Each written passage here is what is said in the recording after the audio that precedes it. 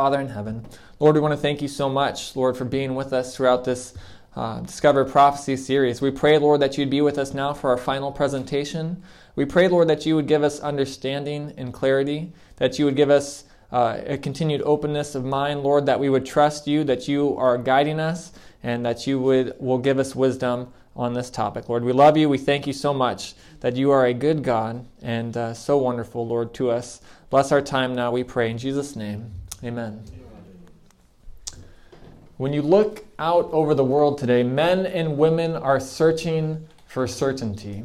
They're looking for assurance. They're looking for some answer beyond the sky. They're looking for some supernatural solution to their problems. And as a result of that, there has been an explosion of interest in psychic phenomenon today. People are seeking for answers outside of themselves, and this search has led them down a variety of paths. Some of them are searching in the area of the occult. Books on the occult are now selling in multi-millions.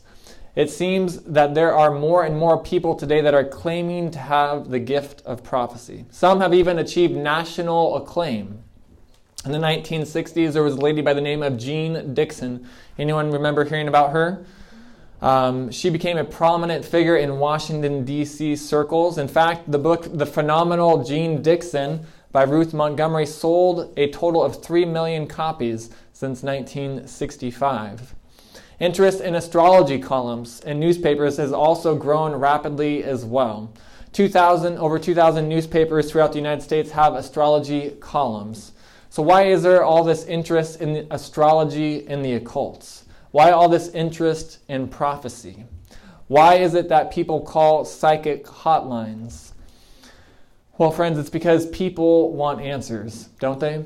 Their lives have become confused and they want answers. They're looking for some way to touch the divine. They're seeking for some way to experience the supernatural. That is why there are so-called channelers out there in the New Age movement that are also attracting large numbers of people. You see these channelers, they're even on TV now where you can watch these shows and there's a panel of people that they all want to talk to their dead loved ones. It is unreal, friends, what is happening in our world today. Yet Jesus warns against counterfeit prophets. In Matthew chapter 24, verse 24, Jesus says, "For false Christs and false prophets will rise and show great signs and wonders to deceive, if possible, even the elect." Friends, deceptions will abound in these last days. Jesus also says this in Matthew 7:15. He says, "Beware of false prophets who come to you in sheep's clothing, but inwardly they are" what? Ravenous wolves. Now, friends, no false prophet comes advertising with a business card saying, "I'm a false prophet. Visit my website, imadeceiver.com." No false prophet does that. Or they wouldn't get any following. They wouldn't get any business. No one would be coming to them for advice. We see that some false prophets, they use crystal balls. Others use tarot cards. Some use Ouija boards even. And some use incense and pendants. And not one of them goes around saying, "I'm a false prophet, come to me." They all claim to be true, don't they? So Jesus says, beware of false prophets. But wait a minute. If there are false prophets, could that be because the true gift of prophecy is going to be a part of God's remnant church in the last days? Would the devil counterfeit something that doesn't have any original? I don't think so, friends. Let me illustrate it with money. How many of you have ever seen a counterfeit $3 bill? Anybody? No, probably not, Christopher. Because there is no genuine $3 bill. So why would anyone want to counterfeit a $3 bill? No place would accept it, right? No business would accept it. Instead, friends, you counterfeit the genuine. And so since the Bible warns that there will be false prophets in the last days, what does the Bible actually teach about the genuine gift of prophecy? That's what we want to know tonight. Does Scripture teach that there will be a manifestation of the genuine gift of prophecy in Earth's last days? Or does Scripture teach, as many people claim, that the gift of prophecy somehow ceased at the end of Bible times? Or should the church today expect that spiritual gifts should be active in the church? And if so, how can we tell the genuine from Satan's counterfeits? That's what we want to know tonight, friends. So let's go to the Bible for answers. How does that sound? Amen. Let's go to Ephesians chapter 4, verse 8. It says, "Therefore," he says, "when he ascended on high, he led captivity captive, and he gave gifts to men." Now, friends, if Jesus is giving gifts, how many of you want one of those gifts? Amen? I know my wife loves getting gifts, and so this is a perfect thing right here. Jesus wants to give us all a gift. Amen? So what were these spiritual gifts that only Christ himself wanted to give? Well, Ephesians chapter 4, it continues to describe these gifts. It says, "And he gave some to be apostles, some prophets, some evangelists, some pastors, and some teachers." And so here he lists 5 things, 5 gifts that he would place in his church: apostles, prophets, evangelists, pastors, and teachers. Now, friends, do we need biblical teachers in our world today? Absolutely we do. Do we need pastors and evangelists in our world today? Yes, we do. Now, it also says that some would be apostles. Now, that word apostles comes from the Greek word apostolos, which means one sent forth, which can also be translated a messenger or an ambassador or a missionary. Now, friends, does the church need ambassadors for Christ? Yes. Does it need missionaries that are willing to go far and wide to preach the gospel? Absolutely. So what about the gift of prophecy? Is this a gift that God would restore in his church in the last days? We will find that out tonight, friends. And what would all these gifts be for? Well, the Bible says that these gifts were for the equipping of the saints. Who are the saints? God's people, the church. It's for the equipping of the saints for the work of ministry. Friends, did you know that God wants us to all be involved in ministry? It's not just the pastor's job. It's not just the elder's job or the deacon's job. It is the work of the whole church. Amen? To do the work of ministry. These gifts were given for that very purpose, for the equipping of the saints for the work of ministry, for the edifying of the body of Christ. That is, for the building up of the body of Christ. So friends, Jesus gave these gifts to the church to strengthen it so that it could accomplish its mission in these last days, to proclaim the gospel to the world. The church needs all the gifts that God wants to give it, amen? To challenge the enemy head on. But how long would these gifts remain in the church? Would they be taken away after a short period of time? No, friends. The very next verse in Ephesians 4 tells us that these gifts will be there till we all come to the unity of the faith. Now, have we all come to the unity of the faith? No, we have not. And of the knowledge of the Son of God, to a perfect man, to the measure of the stature of the fullness of Christ. So, friends, spiritual gifts should be in the church to bring the church to spiritual maturity. Why? It continues. It says that we should no longer be children tossed to and fro and carried about with every wind of doctrine. Friends, is every wind of doctrine blowing in our world today? Absolutely it is. So the gift of prophecy and the other spiritual gifts will remain in the church until it comes to spiritual maturity, until the church comes to the place where it is ready for the coming of Christ. 1 Corinthians 1:7 says, "So that you come short in no gift, eagerly waiting for the revelation of our Lord Jesus Christ." So the Bible says that the church waiting for the coming of Christ will come behind in no gift, friends. So if you and I are looking for truth, if we're looking for God's end-time people, we need to find a church that is eagerly anticipating the second coming of Christ. It must be an Adventist church, a church that longs for the coming of Christ, a church that longs to see Jesus come in the clouds of heaven. It must also be a Bible-based church. Amen? Amen. It must be a grace-filled church, a Christ-centered church. We need to find a church that is also law-abiding, including honoring God by keeping the seventh-day Sabbath. And friends, we should expect and anticipate the gift of prophecy being restored in that Bible-believing group of people.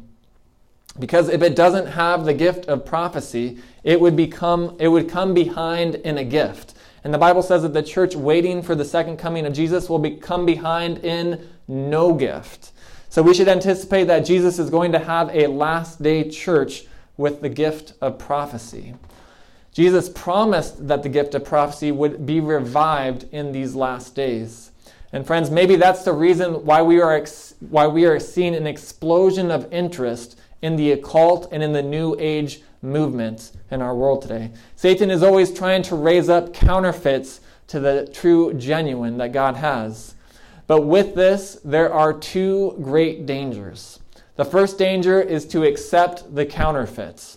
Millions of people wanting a supernatural experience will accept a false supernatural experience. That's one danger. The second danger is to be so skeptical of all of these false manifestations that we reject the genuine. So it is possible to be so cautious that you become afraid of any church that claims to have the gift of prophecy. It's possible to turn your back on the genuine because you don't want to be deceived by the false.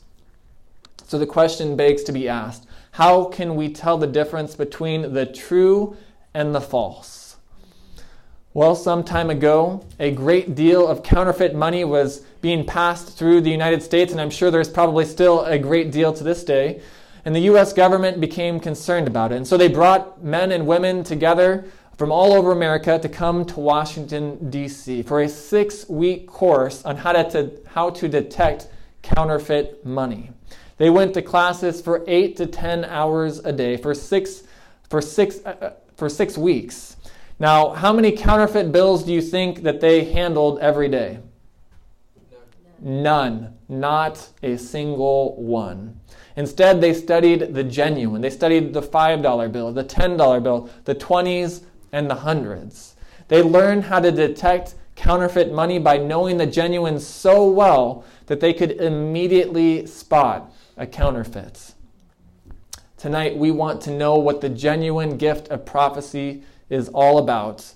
But first, why is it that God gave the gift of prophecy to his people in the first place? Why did God give it to his Old Testament church? Let's look at what the Bible says here in Isaiah 59, verse 2. The Bible tells us, "But your iniquities have separated you from your God, and your sins have hidden his face from you, so that he will not hear." Friends, in the Garden of Eden, God communicated with Adam and Eve face to face. He went on walks with them in the garden in the cool of the day. They had that face-to-face conversation. But after Adam and Eve sinned, God could no longer communicate with them face to face. If he would have, they would have been immediately consumed by his glory. Sin is combustible material in the presence of a holy God. So because God longed to share his love with them, he chose an alternate method of communication. He chose to speak to them through the prophets. Acts chapter 3, verse 21, the Bible says, "God has spoken by the mouth of all his holy prophets since the world began." So how has God chosen to speak? Through the prophets, right there. Amos chapter 3, verse 7 says, "Surely the Lord God does how much? Nothing unless he reveals his secret to his servants, the prophets."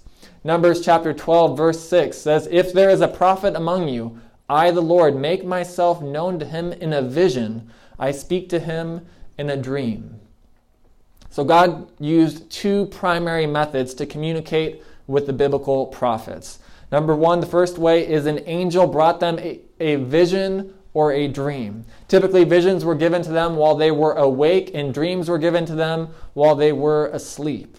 The book of Daniel and Revelation, which we have been looking at extensively in our series, is largely a book full of visions and dreams that God gave to Daniel and John the Revelator.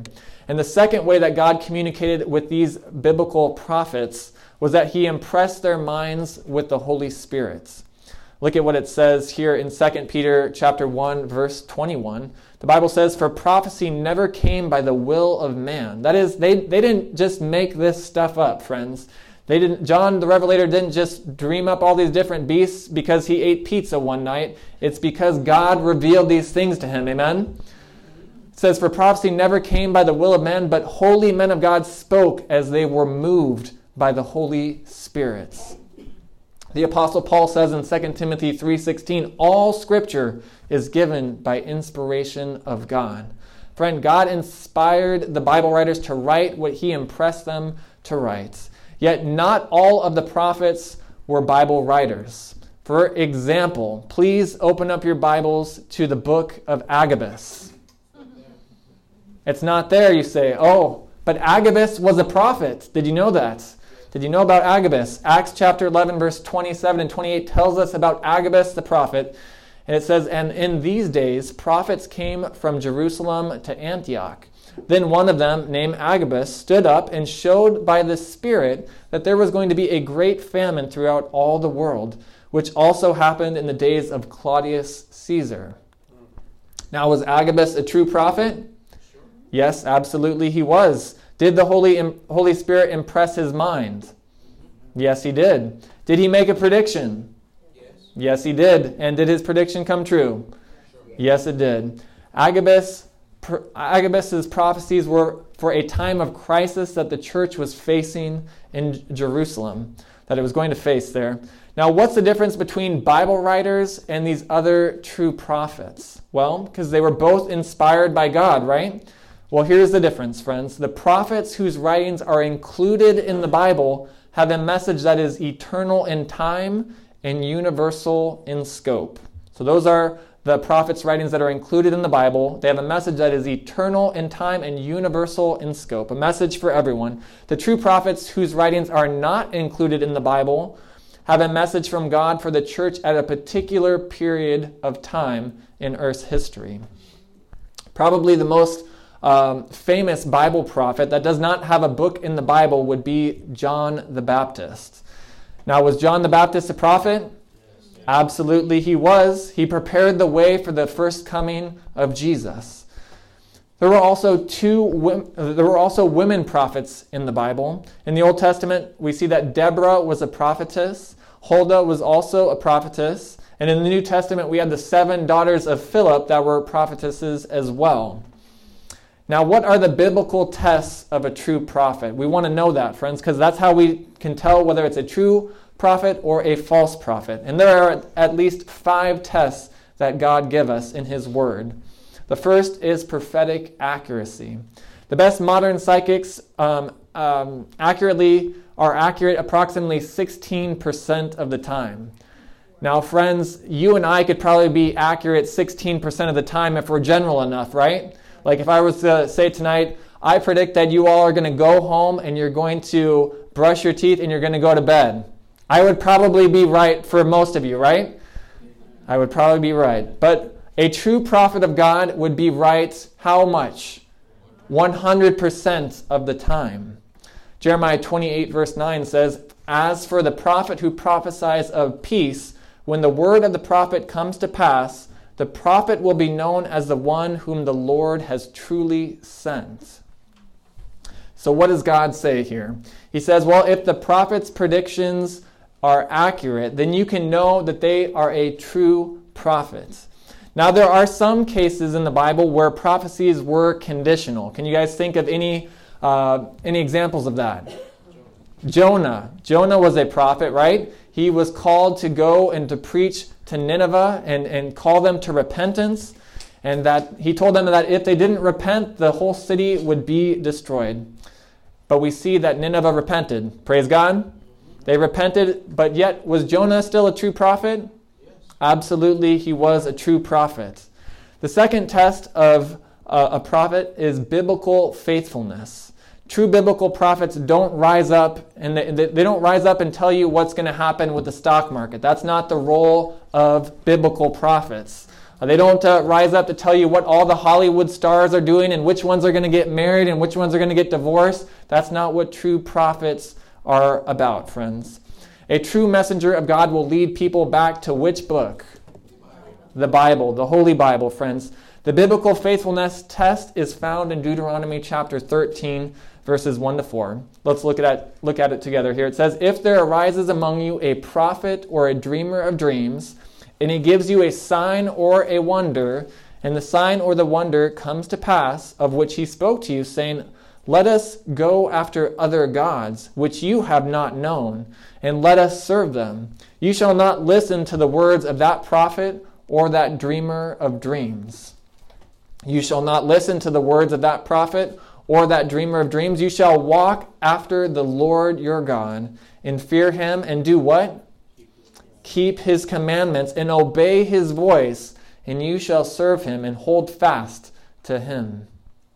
So this text is basically saying if the so-called prophet is not leading a person back to the Word of God to be faithful to the Scriptures, then they are blatantly a false prophet. And run from false prophets, friends. You do not want to be deceived by a false prophet. The third test is that a true prophet will exalt Jesus. 1 John chapter 4, verses 1 to 2 says, Beloved, do not believe every spirit, but do what? Test the spirits. How do you do that? By every word, right? You compare it to Scripture. Beloved, do not believe every spirit, but test the spirits whether they are of God, because many false prophets have gone out into the world. By this you know the Spirit of God. Every spirit that confesses that Jesus Christ has come in the flesh is of God. Now notice it says that there are many false prophets that have gone out into the world. God makes it plain because he does not want us to be gullible, and he does not want us to be naive, and he doesn't want us to be deceived, friends. But he says to test the spirits, to know whether they are of God or not. False prophets will acknowledge that Jesus Christ existed, but they will deny salvation through his blood. They will say that Christ is just another man, or that he was maybe one of the prophets, or whatever, but they do not believe that he is the eternal Son of God. This clearly identifies them as false prophets. And a true prophet, we have seen, always leads us back to the Word of God, back to Jesus as our only Savior. The fourth test of a biblical prophet, to know if they're true, is commandment keeping. The prophets of the Bible, like Isaiah and Jeremiah and Ezekiel, they were raised up at times when God's people were breaking his commandments. And they called God's people back to faithfulness, back to the obedience to God, back to the keeping of God's commandments. Isaiah 8:20 says this, To the law and to the testimony, if they do not speak according to this word, it is because there is how much light? No light in them. Friends, if that so-called prophet is not leading you back to the commandments of God, if they do not lead you back to obedience to God, they are a false prophet. Acts chapter 2, verse 17 tells us that there will be prophets who prophesy in the last days. And in fact, in Acts 2:17, it's actually quoting from the book of Joel, the Old Testament book of Joel, chapter 2, verse 28. And it says this, And it shall come to pass when? In the last days. Friends, do you believe that we're living in the last days? Yes. Do you believe that Jesus is coming soon? Yes. Absolutely. So this is especially applicable to us, right? And it shall come to pass in the last days, says God, that I will pour out my Spirit on all flesh. Your sons and your daughters shall do what? They will prophesy, and your young men shall see visions.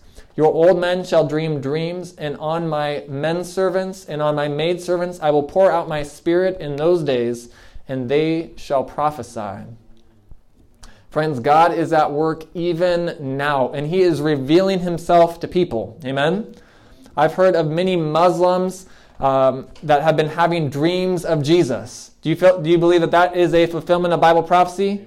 I believe it, friends. I believe God's Spirit is moving, and there are people that are being reached by this. In places, in countries where it is difficult for Christians to do any kind of evangelism, God is at work in ways that we can't even imagine. Friends, God will indeed give visions and dreams to his people in these last days. There's no doubt about that. Revelation also tells us that the gift of prophecy will be present in God's end-time church. We saw earlier tonight that in Revelation chapter 12, it describes God's church and how it hid in the wilderness for 1,260 years, and that it would once again thrive at the end of time.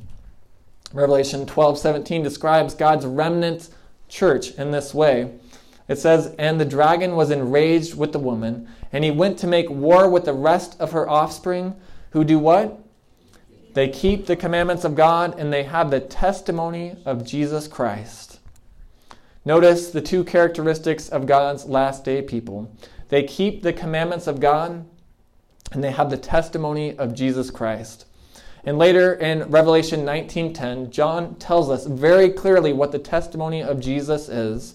Revelation 19:10 says, "For the testimony of Jesus is the spirit of prophecy." So God's last day, Bible-believing, commandment-keeping people should have the gift of prophecy. So the fifth test of a true prophet is spiritual fruitage. The genuine gift of prophecy is given to God's church to bear spiritual fruit in the lives of its believers and in the life of the church. In Matthew chapter 7, Jesus warns us to beware of false prophets. And then he says in verse 20, "Therefore, by their fruits you will know them." In other words, you can tell a true prophet from a false prophet based on their spiritual fruitage. A true prophet will bear fruit to the glory of God, and a false prophet will not bear fruit to the glory of God. So if we believe that we have found God's end-time church, it must have the gift of prophecy, according to Revelation 12:17 as well as Revelation 19:10. If it does not, if God's end-time church doesn't have it, then it is not God's end-time true church, because the Bible predicts that God's true church will have this gift. Now here's the question. Has God blessed the Seventh-day Adventist Church with the gift of prophecy? If he has not, then we need to keep looking for God's end-time people. If God has not restored the gift of prophecy in his last day church, then he would not be faithful to his own word, because God promised to restore the gift of prophecy. So he promised to place it in the church awaiting the coming of Christ. He said the church would come behind in no gift. And faithful to his word, God himself placed the gift of prophecy in his last day, Sabbath-keeping Adventist church. Let me share with you the story how God chose to keep in touch with his end-time church. During the Great Religious Awakening in the early 19th century, there was tremendous interest in Bible study and prayer. There was a special interest in the prophetic books of Daniel and Revelation. And there were faithful Bible students from every denomination that were coming together, people like William Miller, who had a Baptist background, and Joseph Bates, and they studied these prophecies of Daniel and Revelation. And eventually they came to the conclusion that Jesus would come in their day. And it became a huge movement known as the Millerite movement, the Great Advent movement. And word spread to every missionary outpost in the world, English missionary outpost. And as they continued to study, they believed that Jesus would come in the year 1844. And for a long time, no one set a specific date for the coming of Christ, but finally they set the date of October 22, 1844. That was the day that the Day of Atonement took place on that year. However, we know that October 22 passed and Jesus did not return. It was a most bitter disappointment for these Advent believers. It provoked much ridicule and scoffing and misrepresentation. People were making fun of them. It was absolutely an awful experience. But later, after much prayer and further Bible study, the group discovered that the date was correct, but that the event was wrong. They had thought that the sanctuary mentioned in Daniel 8:14 was the earth, but they were mistaken in this. Instead of the earth being cleansed by fire, which is what they were preaching, the sanctuary in heaven was to be cleansed, and the final judgment was to begin. And we saw that in our fourth presentation on heaven's final judgment. Excitedly, the believers continued to study God's word, and they began to find more truths that had been forgotten for centuries. Truths like the Bible Sabbath and what happens when you die. And at this crucial moment, God chose to restore the gift of prophecy to his people. He chose a frail 17-year-old girl by the name of Ellen Harmon. Ellen Harmon was given her first vision in December 1844, just 2 months after this great disappointment that took place. She was shown the Advent people traveling on an elevated road to heaven with a brilliant light from Jesus illuminating their pathway. This was an encouraging message to the small group of scattered believers that believed in the second advent of Christ. These people would later become known as Seventh-day Adventists. Young Ellen soon married James White, another youthful Bible student, and for more than 70 years she wrote, she taught, and she spoke all around the world, and she counseled for God. Although the scope of her ministry and her expertise is astounding, her greatest work, as she put it, was to lead men and women to the greater light. And friends, what is the greater light? It is God's Word, God's holy Word. She wrote this. She says, "Little heed is given to the Bible, and the Lord has given a lesser light to lead men and women to the greater light." That's from Cole Porter Ministry, page 125. She stated time and time again that the Holy Scriptures were to be the authority for all doctrine. And to some people who were criticizing the Word of God in her day, she wrote this. She said, "Cling to your Bible as it reads." And do what? Stop your criticism in regards to its validity and obey the Word, and not one of you will be lost. Friends, does that sound like good counsel? That sounds like good counsel to me. On November 26, 1827, Ellen White was born along with her twin sister Elizabeth, and they were born in the tiny village, the tiny town of Gorham, Maine, to Eunice and Robert Harmon. Ellen was the youngest of 8 children, and at the age of 9, she was in an accident that changed her life forever. While returning home from school, Ellen was seriously injured by a stone that was thrown by one of her classmates.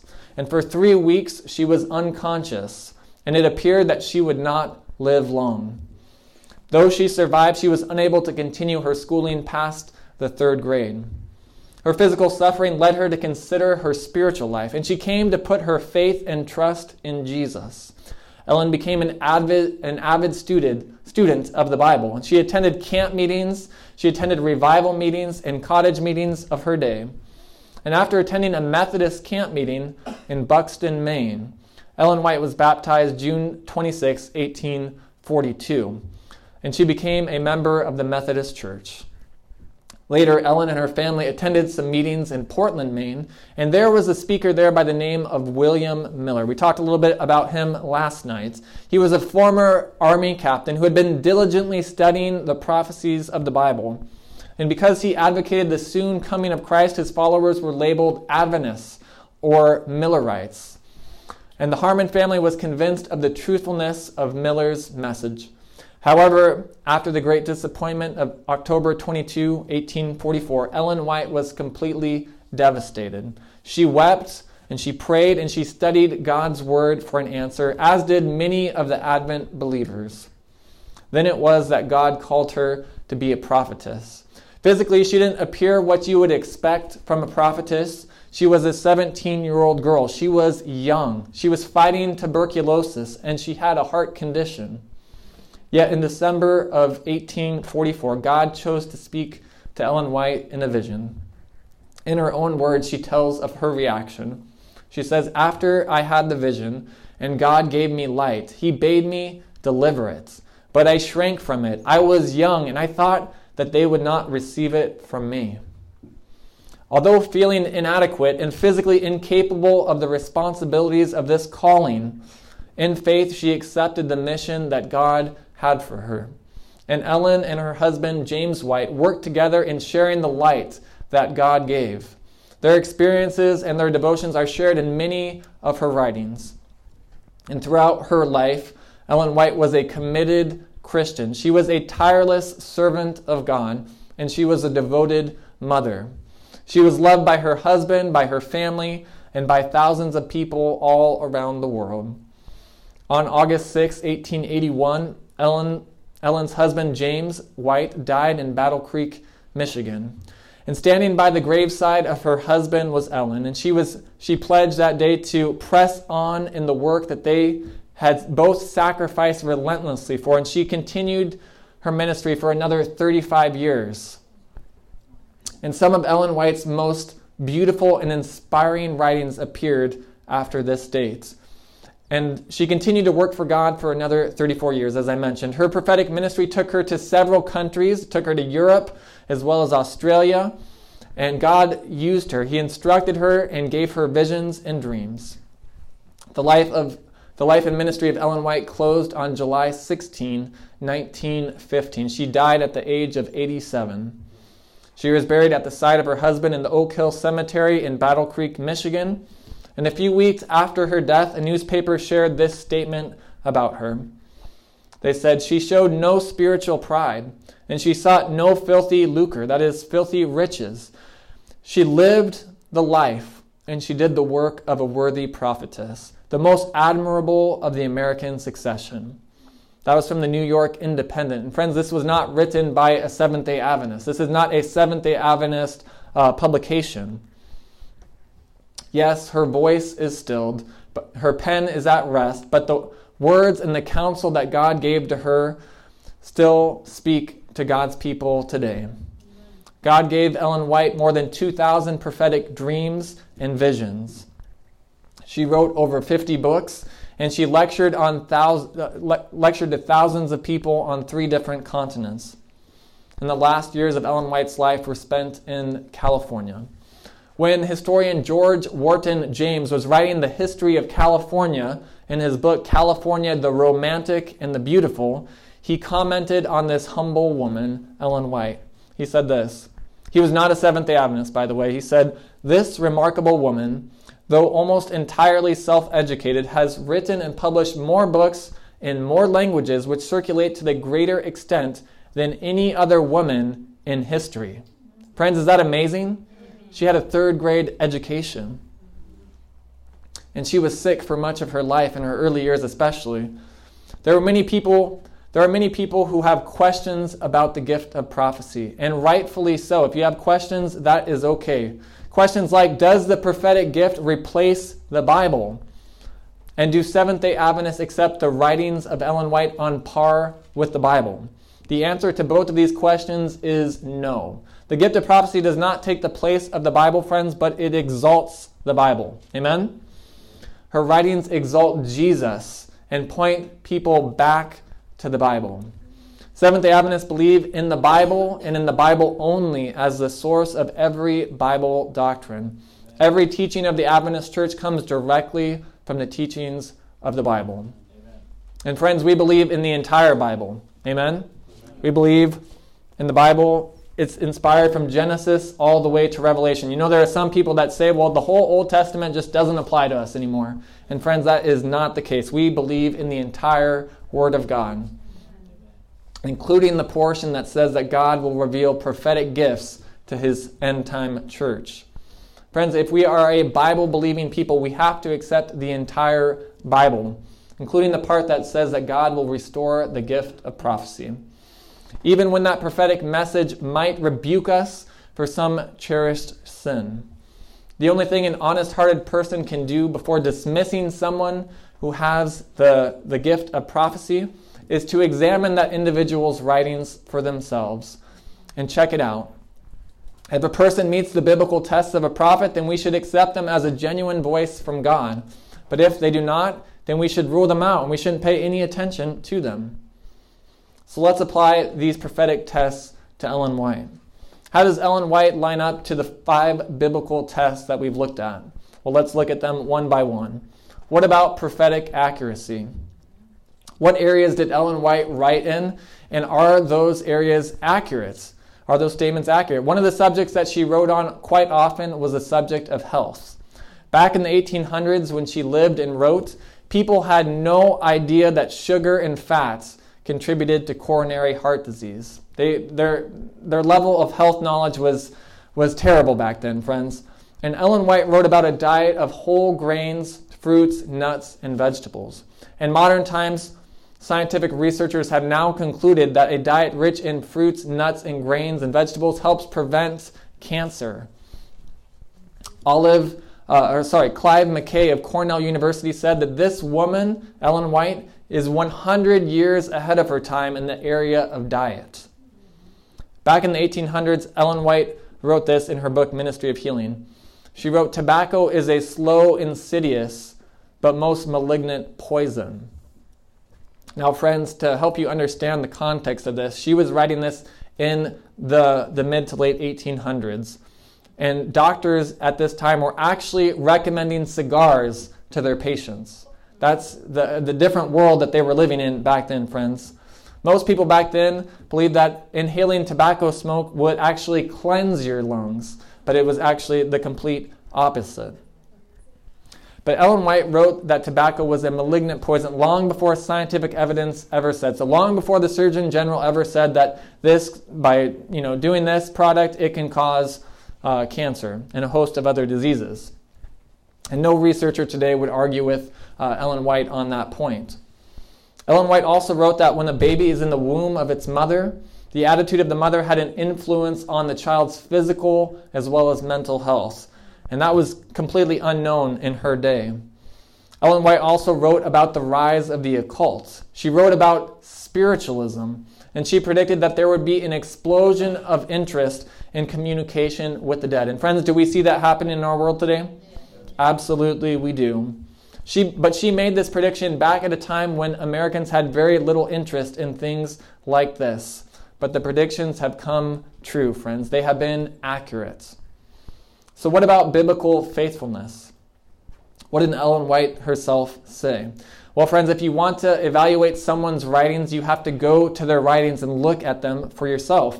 You don't go to some web page by their critics who have prejudged them without examining all of the evidence, people who have taken their writings out of context. Friends, I certainly would not want someone to criticize me based off of what someone else said about me. If you asked Ellen White, what did she believe about the Bible, what would she say? Well, she would say this. She said, in our time there is a wide departure from their doctrines and precepts. And there is a need of a return to the great Protestant principle, the Bible and the Bible only, as the rule of faith and duty. Friends, can you agree with that statement tonight? That we need to return back to the Bible. The true gift of prophecy always leads God's people back to the study of the Bible. Now let me be clear, friends. Seventh-day Adventists do not believe that Ellen White's writings in any way take the place of the Bible. They do not believe that her writings are another Bible, but they are encouraged to test the spirits, the Bible says. To test Ellen White and see if she meets the test of a true prophet. Everyone is encouraged to do that, friends. And thirdly, the true gift of prophecy exalts Jesus Christ. What about Ellen White? Did she exalt Jesus Christ in her life and in her ministry? Let's see what she says herself about Jesus in the book Gospel Workers. This was one of the books that she wrote to Christian workers. She said this. She said, "Lift up Jesus, you that teach the people, lift him up in sermon and song and prayer. Let all your powers be directed to pointing souls, confused, bewildered, and lost." To who? To the Lamb of God. Friends, Ellen White's writings are filled with an emphasis on Jesus. She points out again and again that we are saved by grace through faith in Christ. She wrote the book Desire of Ages on the life of Christ, one of my favorite books. She wrote Christ Object Lessons on the parables of Christ. She wrote the book Thoughts from the Mount of Blessings on the teachings of Christ on the Mount. And she wrote Steps to Christ on how to get to know Jesus for yourself. Somebody said that the proof of the pudding is in the eating. Rather than reading the critics, friends, get the book Desire of Ages. We'll give you a copy here tonight. Or get the book Steps to Christ and read it prayerfully and see if it is in harmony with the Bible. See if it brings you closer to Jesus. Several years ago, the Barna Group, a Christian research group, conducted a survey.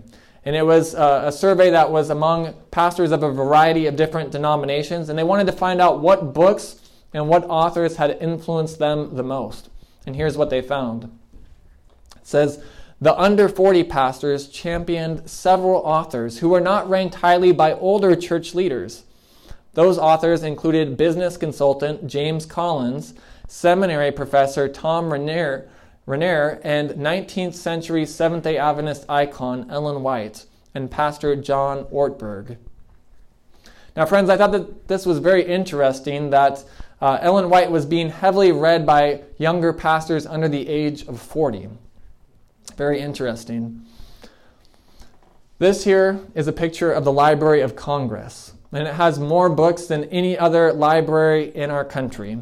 And one day, a popular Protestant minister went to the Library of Congress, and he asked the library that was working there at the time, he said, "What is your most outstanding book on the life of Christ in all of the Library of Congress?"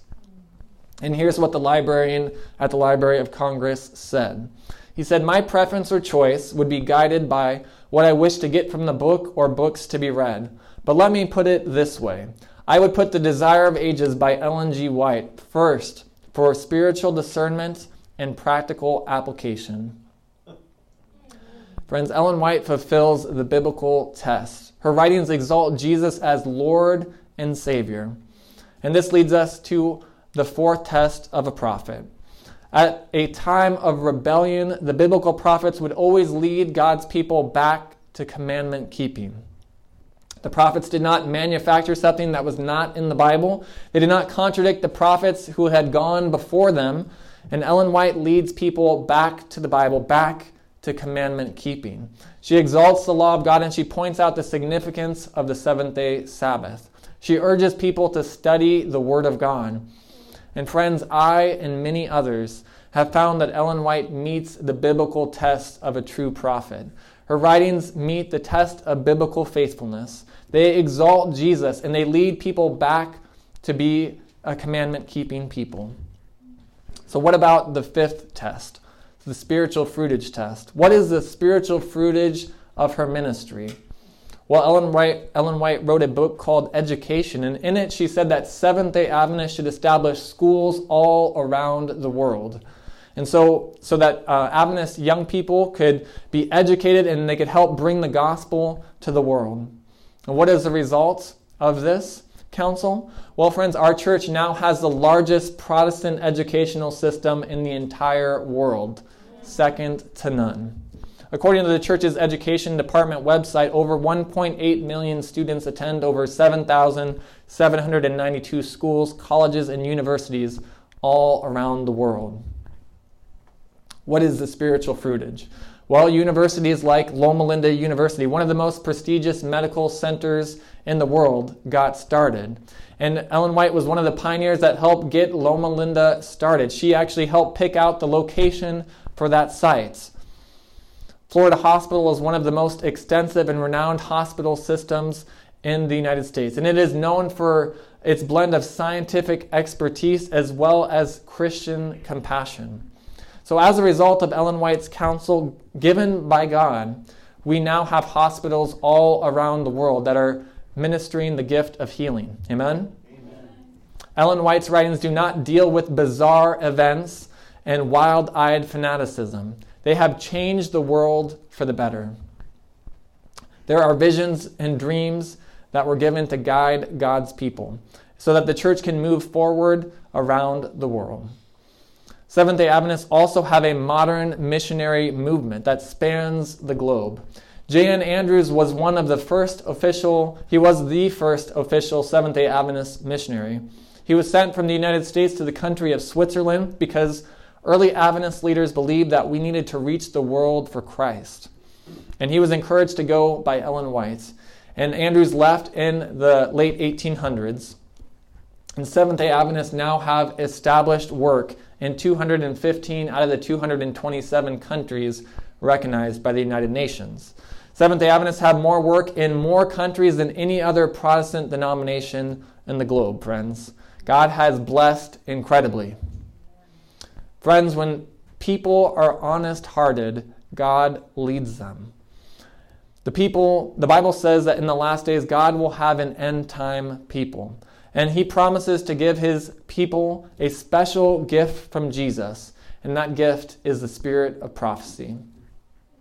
Not to take the place of the Bible, never, friends. Not to take the place of Jesus Christ, absolutely no way. But as a special gift given by God to guide his people and to direct them to know Jesus better and to understand the Word of God better. Friends, I'm thankful that Jesus still leads his church. How about you? I'm thankful that God has given us his holy word. And friends, may God help us to be faithful in following the light that it contains. Amen? Let's pray as we close here tonight. Father in heaven, Lord, we are so thankful that you chose to keep in touch with humanity. And Lord, we've seen, Lord, throughout your word that you had prophets, Lord, in Bible times, and that you still said that there would be prophets and such that come in the last days, Father. And we've seen tonight that you still have a gift, Lord, and that is the gift of prophecy that you have given to your last day remnant people. And Lord, some of us here tonight may have been hearing about this for the first time, Lord, and I pray that you would help us, Lord, to go out and to search this out for ourselves. Lord, help us to be able to truly test and follow these biblical tests and to really go through it, Lord. And if there's anything out of harmony, Lord, that we would know that, Lord, and that you would give us wisdom and that you would guide us, Lord. We believe that you still guide your people, and we are so grateful for that, Lord. Be with each one of us, Lord, as we close off these meetings of Discover Prophecy. Lord, we pray that you would continue to lead us step by step. Lord, we pray that we would not go back to the old way that we did things, Lord, or the old beliefs that we used to have, but Lord, that we would continue to move forward in faith with you, that we would study your word like we've never studied it before, and that you would help us, Lord, to be ready when you come back, Lord. We've seen the signs are all around us, Lord, that your return is near. Father, help us to wake up. Help us to be alert to what is happening in this world. And help us, Lord, to cling to you and to your word, Lord, that we might not be deceived in these last days. Lord, bless each one of us. Keep us in your care, Lord. And may we be found ready and waiting when you come, Lord, is our prayer. And we ask and pray this in Jesus' name. Amen.